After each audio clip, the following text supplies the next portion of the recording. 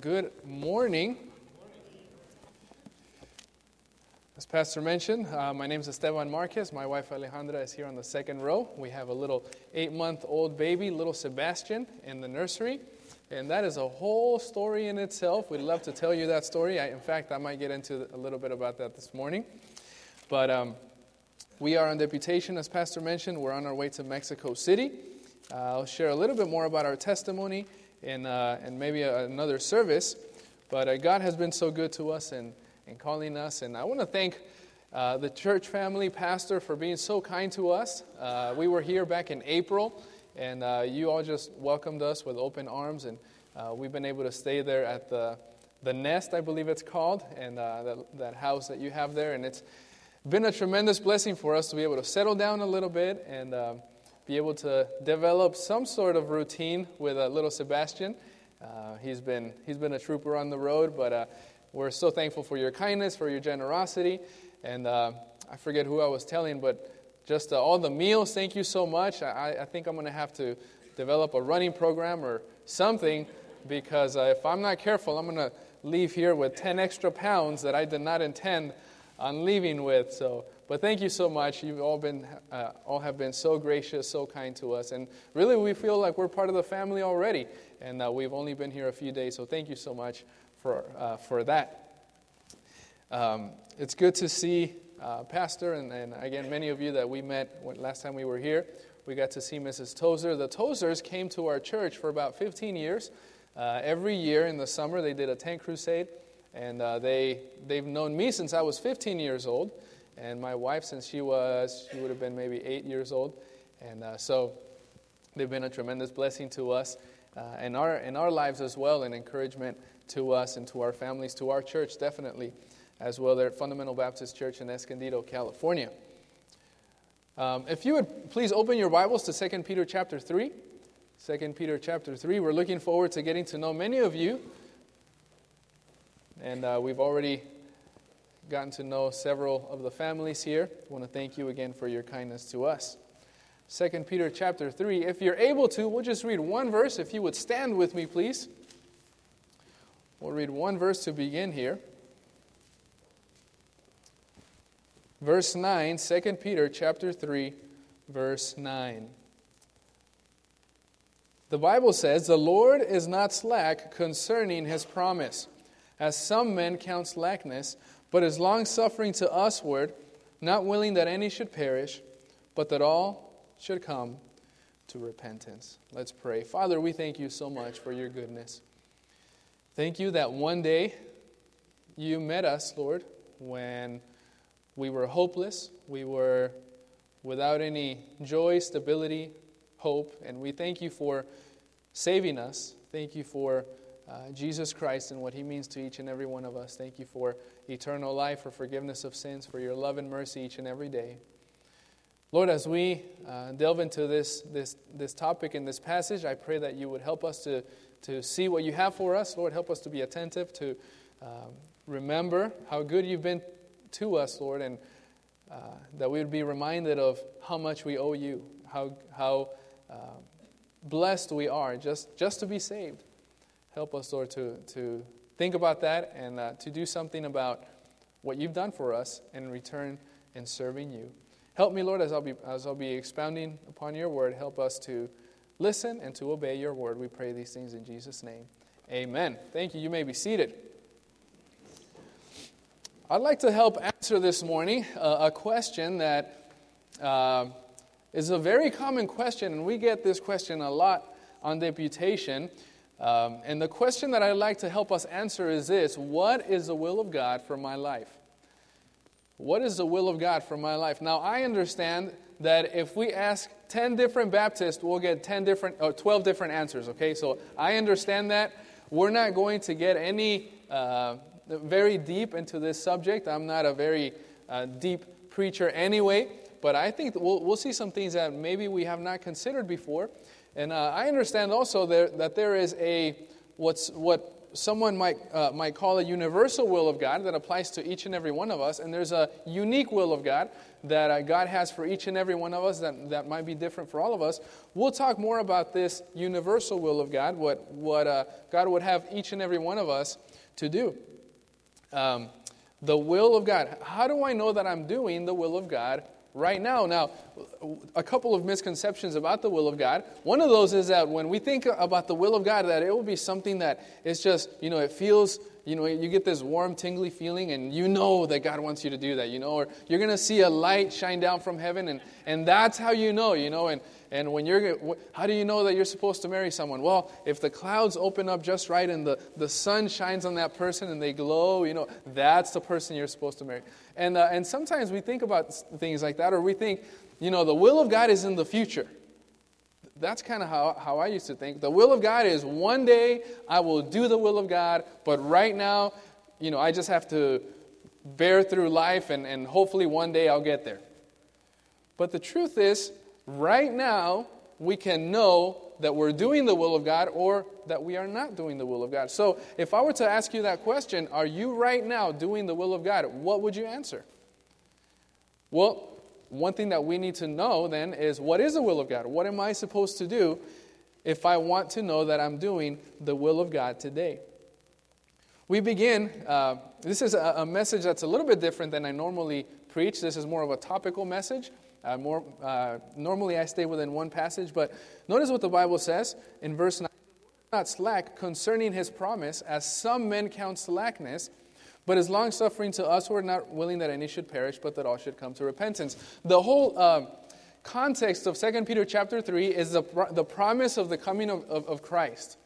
The fact that, we're all, really the second coming, but really it has to do here with Christ coming, and why has he not come yet? And, people have been saying that he's going to come for many, many years, and how come he's not here yet? And there will be scoffers, and there'll be people that will question.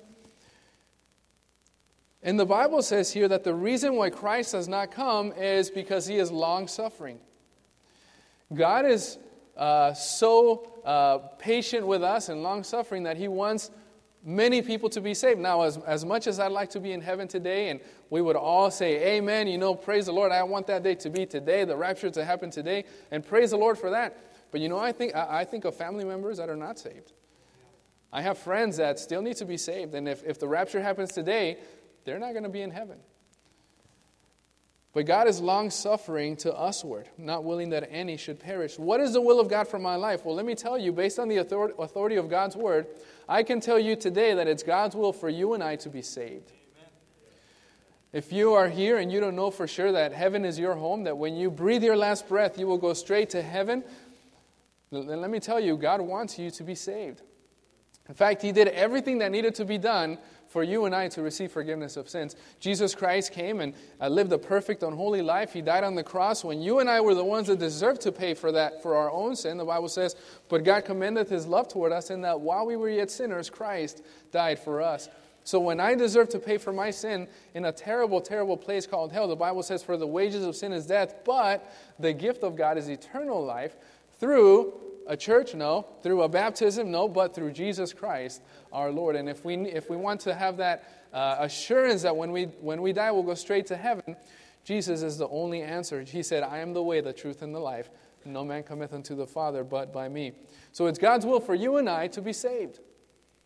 We'd love to be able to show you that if you don't know that for sure. And let me encourage you to not leave here today before having that assurance of salvation of your soul. It's God's will for you and I to be saved. You might be thinking, Brother Esteban, what does that have to do with me? I'm already saved. In fact, I got saved last year or 10 years ago. You might be thinking, well, Brother Esteban, I've been saved longer than you've been alive. Perhaps. You might be thinking, well, what does this whole thing about the will of God have to do with me? Everything. Because if it's God's will for you and I to be saved, in fact, if it's God's will for the whole world to be saved, then the question for you and for me is, what am I doing so that all come to repentance? Amen. Now, I want to commend you as a church because obviously you have a great missions heart.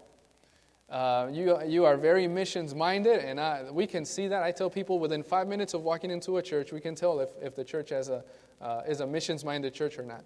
And that is evident here. And I want to commend you for that. But the question is not, what is Eagle Heights Baptist Church doing so that I'll come to repentance? Now, that's a good question to ask. But the question that I need to ask myself is, what is Esteban Marquez doing? What are you can plug your name in there. What are you doing so that I'll come to repentance? Am I giving to missions? Am I praying for missionaries? Am I willing to go? What am I doing? Am I sharing the gospel with others? What am I doing so that I'll come to repentance? Why has Christ not come back yet? 2 reasons. Number 1, because he's long-suffering. He wants more people to be saved. And number 2, he's waiting for Christians to do their job. He's waiting for us to share the gospel, to do what he's commanded us to do. What's the will of God for my life? My salvation. Number 1. Number 2, 1 Thessalonians chapter 4. Go with me to 1 Thessalonians chapter 4, please.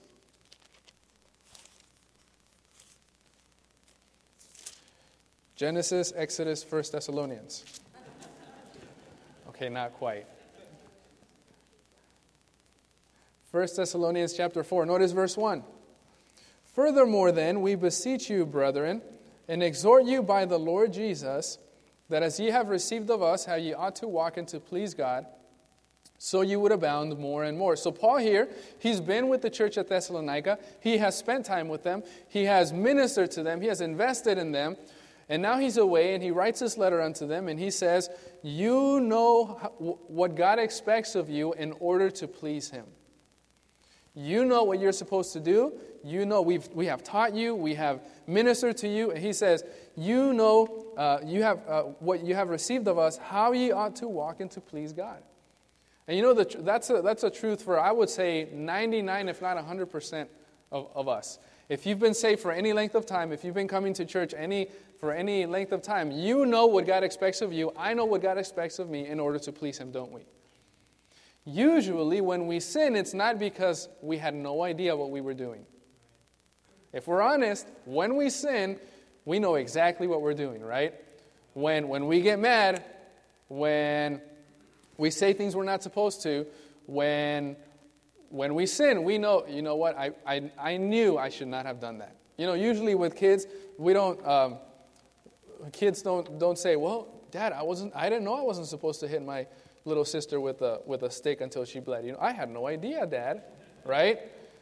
As adults, it's not, well, Pastor, really? I don't know I wasn't supposed to talk to my wife that way. Really? Well, thank you for telling me. Now I know.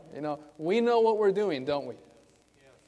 That's what Paul is telling them. You know what God expects of you in order to please him. Notice what it says. He begs them, he implores them, he beseeches them that they would abound in those things more and more. Notice verse 2.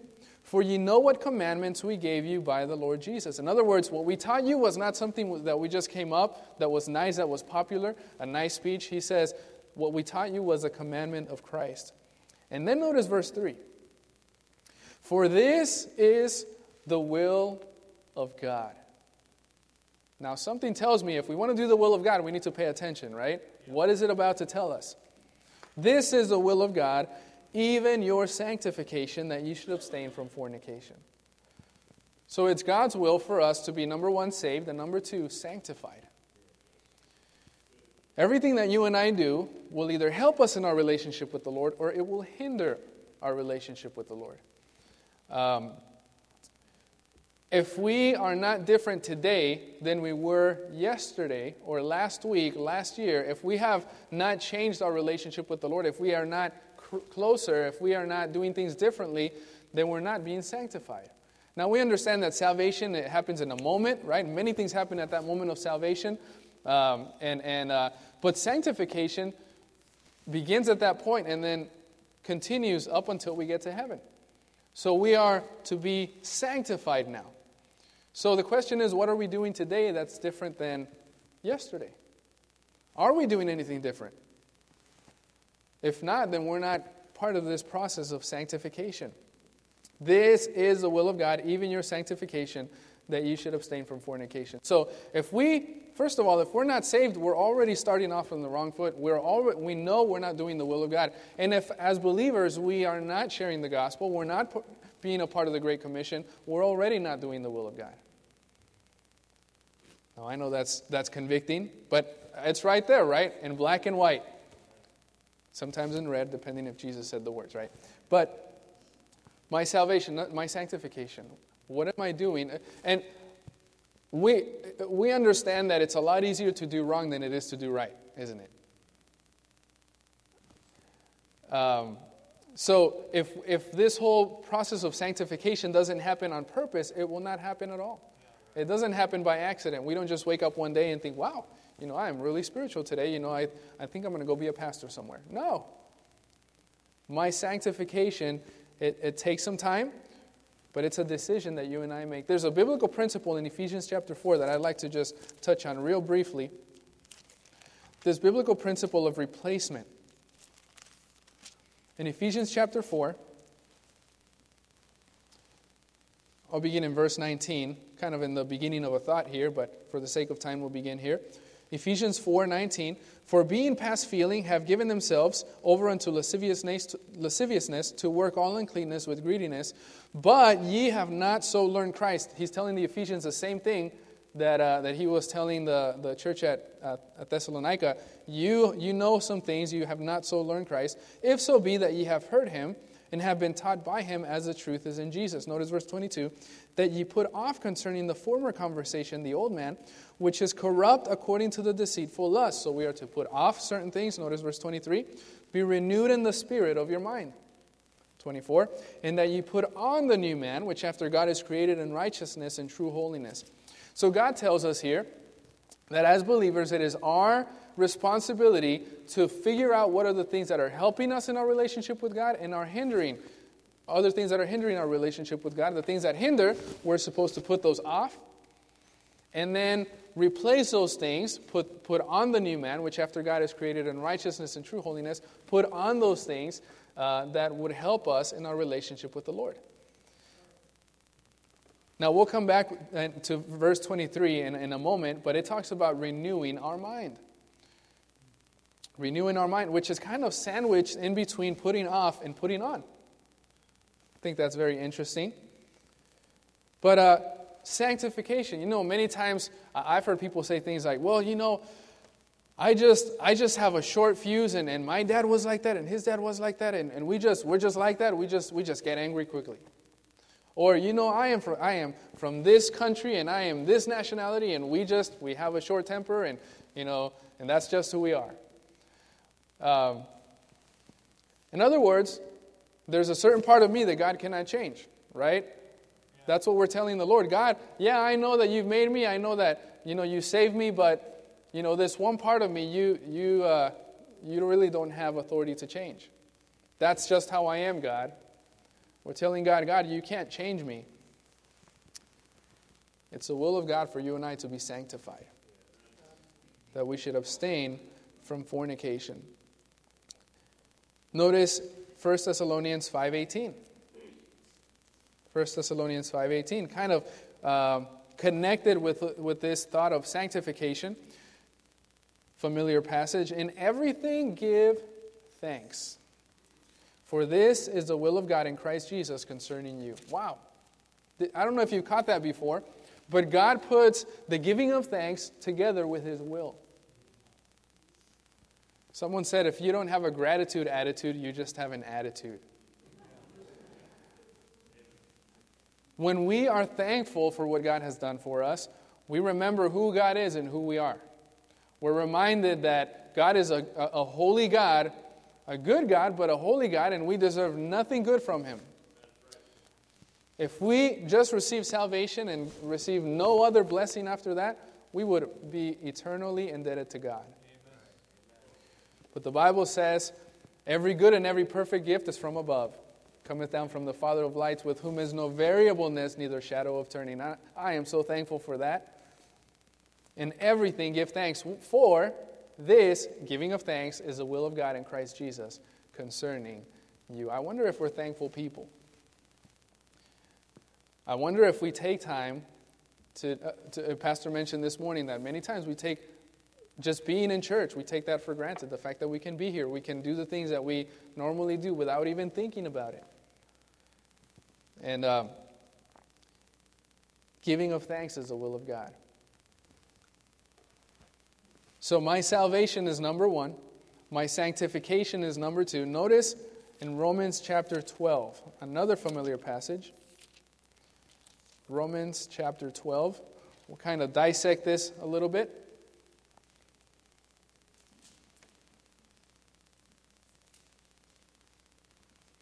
Romans 12, notice verse 1. I beseech you, implore you, beg you, therefore, brethren, so he's speaking to believers, by the mercies of God, that you present your bodies a living sacrifice, holy, acceptable unto God, which is your reasonable service. So, he's speaking to a group of believers, and he's letting them know, you ought to present your bodies a living sacrifice. So a presentation to God for him to do with our lives, with our bodies, whatever he wants.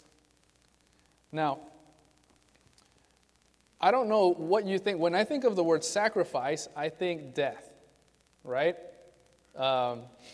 We had chicken yesterday. We had all kinds of different foods yesterday. But chicken, when we have chicken, the chicken gave its life, right? Maybe not on purpose, but gave its life so that we would eat. There is no coming back from death for that chicken, right? That's it. Sacrifice. Why does the Bible tell us that we are to give our bodies as a living sacrifice? Well, someone said that the problem with the living sacrifice is that it wants to get off the altar. Even after we make a decision, God, I'm going to trust you, I'm going to put my life on your altar, we still have a choice. We can still decide, you know what, it's not as comfortable. I don't really like this. I don't know what God's doing. I'm going to get off that altar. We still decide that. So it says we are to present our bodies a living sacrifice. And notice what it says, holy, acceptable unto God. Now this is where many times there's a disconnect. I don't know if you've heard people say things like, hey, what are we going to do with that old vacuum cleaner? Should we throw it away? No, let's just give it to the church. Now, hopefully you've never said that. Hey, what about that refrigerator? It doesn't really work very well. Maybe the church can use it. Just give it to the church. Now, let me ask you this. Is that giving our best to God? In the Old Testament, when they would sacrifice a lamb, would they come with a lame lamb, it couldn't see out of one eye with rabies, and would they say, oh, this is what we're going to offer to God? No. They would offer their best. Because when we offer God something, it ought to be what's wholly acceptable unto us. No, wholly acceptable unto God. And that's one of the biblical principles that we were taught about giving God our best with our younger years. When we were getting ready to graduate from high school, I wanted to study architecture. My wife wanted to study something in medicine.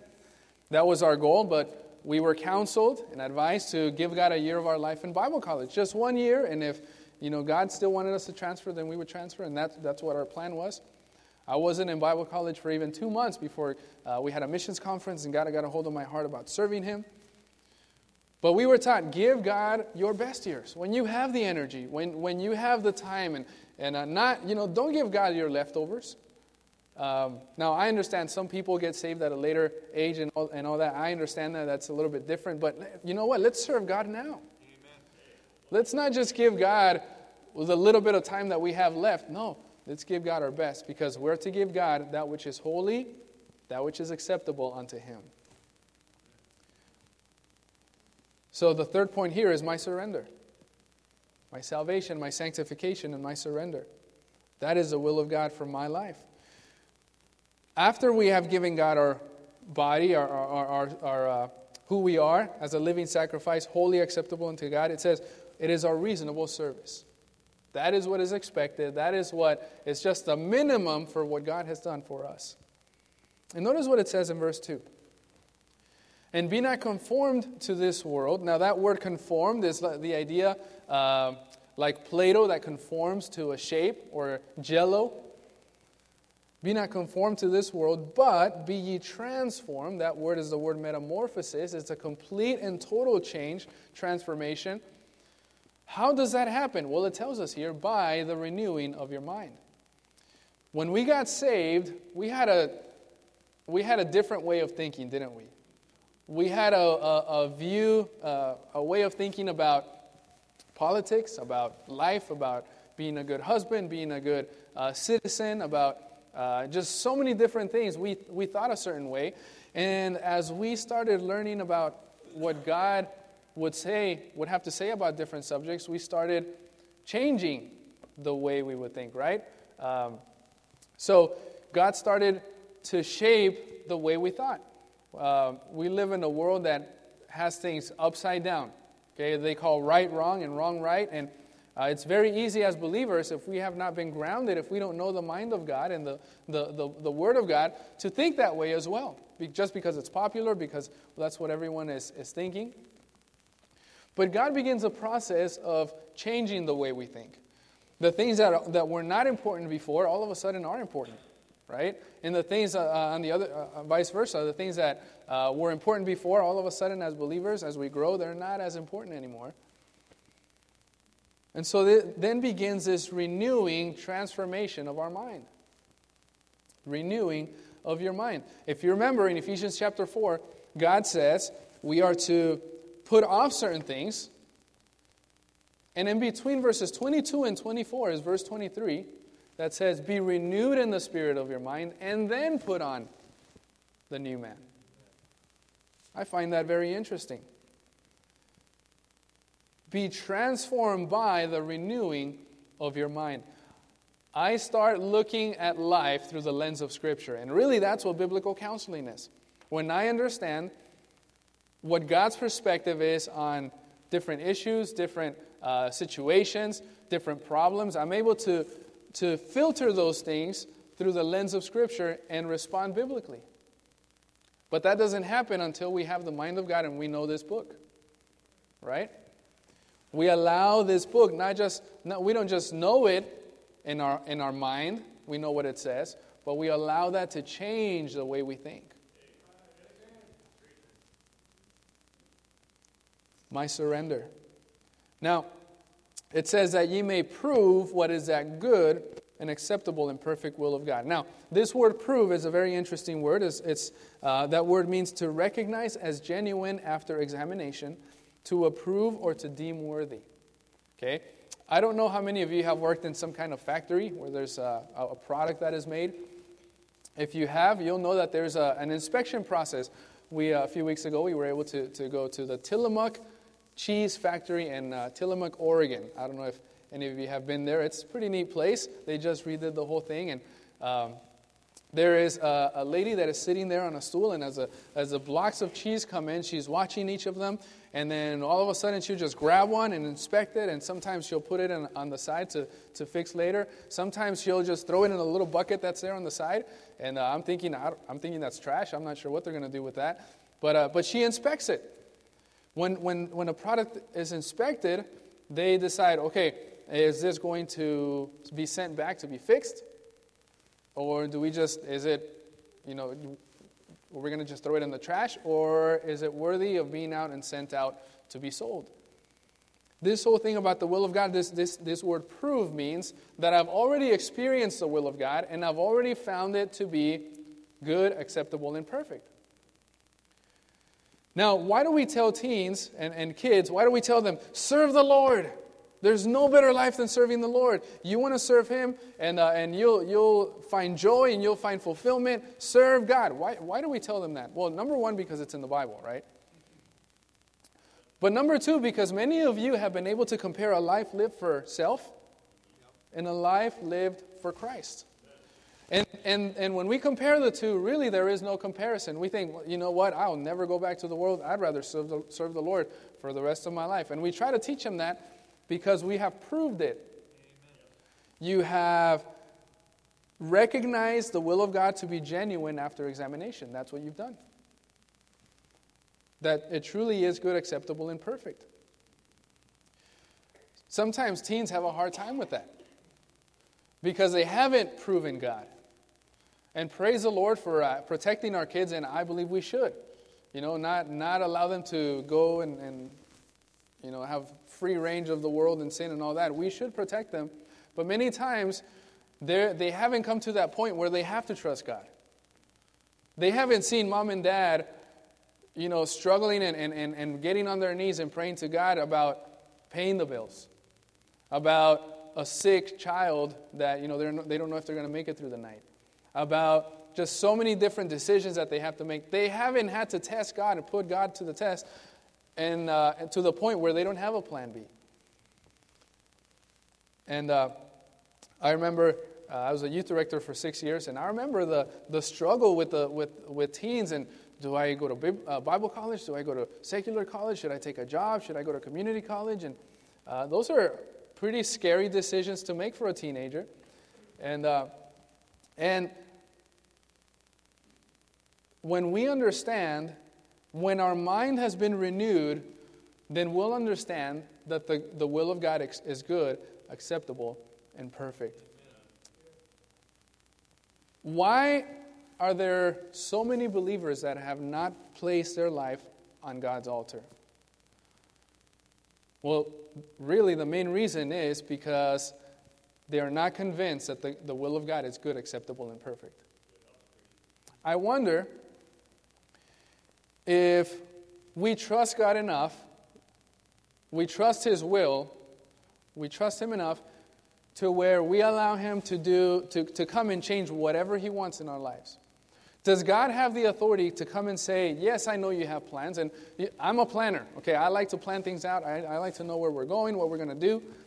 But sometimes God changes our plans. And I wonder if we allow God, if God has the authority to come in my life, if I've given Him that authority to come into my life and change whatever He wants. Those plans that I have about studying this, doing that, going there, buying this, if God were to say no, am I willing to say, okay, Lord, I'm willing to obey you? If God were to say wait, am I willing to be obedient? Does God have that authority in my life? When my wife and I were getting ready to have our child, we were told the whole pregnancy that it was going to be a girl. I had scheduled the meetings kind of around that, and I thought, enough time to be able to, allow her to have the baby and recover a little bit. And we were told we were going to have a girl on March 14th. So we prepared for that. February 19th, well, really the beginning of February, we had everything ready. We had a suitcase. We had a bunch of little girl clothes that we had. I had bought those little carts that you, I don't remember what they're called, but there's a little cart where sometimes they take kids, like a little wagon. I had that packed with snacks. I had juice, candy, I had all kinds of different things for it, because I knew, man, I don't want to pass out in the middle of, her giving birth, and I want to make sure I'm good to go. So I had everything ready. Beginning of February, we had all that stuff. We thought, man, we have a month and a half. We are good to go. We're doing pretty well.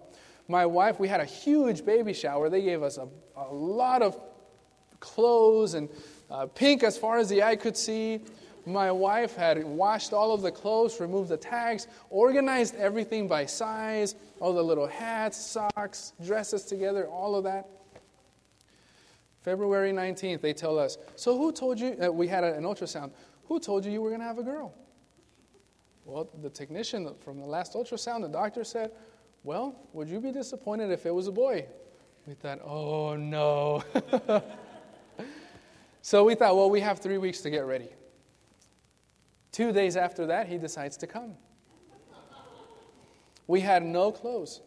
I had to cancel 2 meetings for us to be there at the hospital, and we had one onesie that we could use for him.